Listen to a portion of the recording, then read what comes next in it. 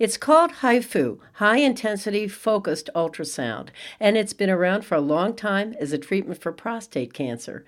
And now, the Maimonides Medical Center in Brooklyn is the first center on the East Coast to offer the latest generation of this amazing technology, and it's a game changer. Here to tell us how this new HIFU machine works is Dr. David Silver, the director of the Division of Urology and the leader of the Maimonides Prostate Center. This is MIMO Med Talk. I'm your host, Aileen Ellis. Welcome, Dr. Silver. So glad you're here today. Thanks so much for having me. So let's start with talking about HIFU in general, high-intensity focal ultrasound, and tell me, how does it work in general before we get into this new iteration of it? Well, I have to tell you, this is kind of an ingenious technology. It didn't start out being used for cancer or for soft tissue of any kind. It actually is an outgrowth of an undesirable side effect of extracorporeal shockwave lithotripsy, which many people are familiar with because they've had it done for kidney stones. And the engineers noticed when they were developing it that it had the undesirable side effect of sometimes damaging the tissue of the kidney before it would get to destroy the stone. And so here's the insight that got this started. The engineers looked at that and said, what could we do to harness that? And that's how this developed. So, this is not a technology that relies on heat to destroy tissue. It doesn't rely on cold to destroy it the way cryoablation does. It's really tissue tripsy, if you will, or destruction of tissue with ultrasound. And so this newest version of HIFU, how is that more innovative, and how does it differ from the older versions? So the older versions were a whole gland treatment technology.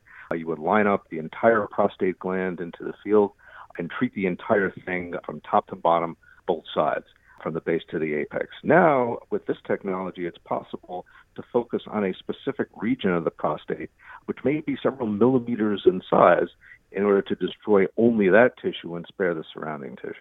So in other words, the healthy tissue remains and the cancer is presumably destroyed. So how does it do that? Does the patient have an IV with something that targets where the cancer is? How does the machine know where to target? No, it's an image-guided technology. The patients have imaging done beforehand, usually in the form of a magnetic resonance imaging or an MRI study. And then the area of abnormality that's on the MRI study is then outlined and transferred onto a treatment plan that's developed with a fusion of the MRI image to a real-time ultrasound obtained at the time of the treatment. And then that area of treatment is what's destroyed. And this has some real advantages for the patient in terms of living a more normal life, if you could go over some of that. Well, whole gland treatment can have some undesirable side effects. The tip of the prostate is right near the muscle that holds the urine in, the sphincter, and that can be weakened by whole gland treatment in any of its forms, whether it's radiation or surgery or a whole gland ablation. And it's right by the nerves and blood vessels that supply the penis and help to make the erections. And so by sparing as much of the normal tissue as possible, specifically in those two areas, we can limit the side effects of problems with the urinary control and problems with the sexual function that are much more common with whole gland treatment. And does the patient need to be sedated for this procedure? Actually, it's done under general anesthesia. Now, in Europe, some people are starting to use spinal anesthesia for it, but because it relies on the fusion technology where the imaging has to be precisely aligned with the real-time ultrasound, for the moment, I believe in the U.S. it's most common to be done under general anesthesia so that the patient doesn't move at all in the course of the procedure. And what about staying overnight in the hospital? Is that necessary? I don't take hostages unless I absolutely have to. Everybody goes home the same day. That's great. So can one presume that you only need one treatment for this for prostate cancer, or do you see people coming back again?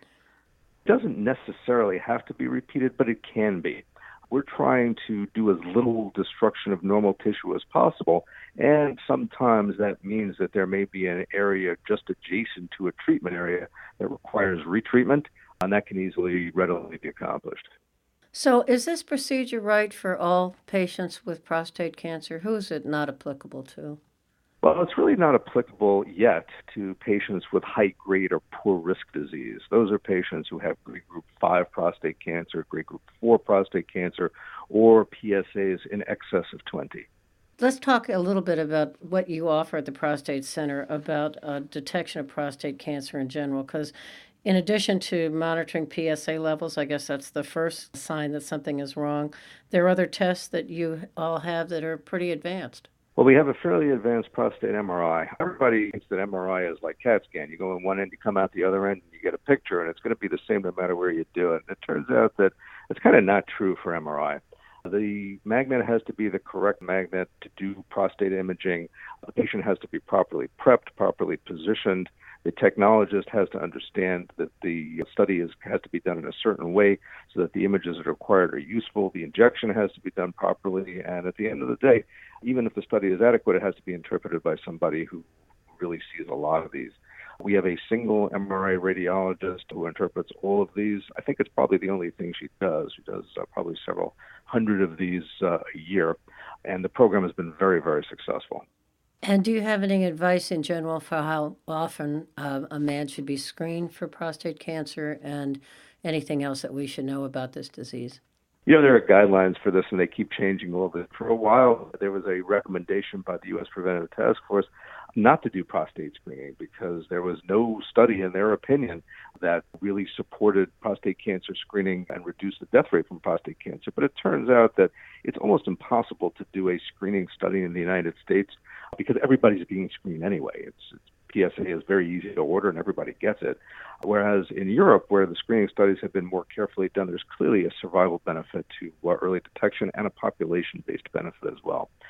So, the guidelines are changing. Currently, my professional society recommends that people should be screened and that screening consists of a PSA. Everything else is in addition, an examination, an MRI, a biopsy, and so forth. But the basic screen is supposed to be a PSA. The PSA test that Dr. Silver is talking about is a test that detects the level of prostate-specific antigens, or PSA, in your blood. A high PSA level could indicate the presence of prostate cancer. Dr. Silver, this sounds really exciting, this new HIFU machine. So could you please tell us anything else we need to know about it? This is a technology that attracts very, very smart people who are looking for something else. And it is a relatively new application of an older technology. It's been around in Europe as a whole gland therapy for over 13 years, and it's only recently been applied as a partial gland therapy.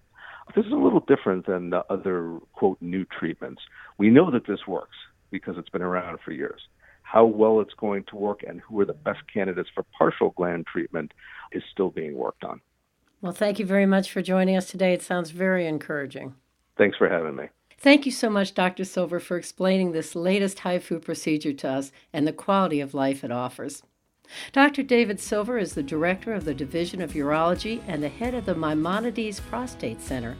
To find out more about HIFU and watch a video about it and to learn more about the Maimonides Prostate Center, go online to maimo.org/prostate. That's maimo.org/prostate. This has been MIMO Med Talk. I'm your host, Aileen Ellis. Stay well, and thanks for listening.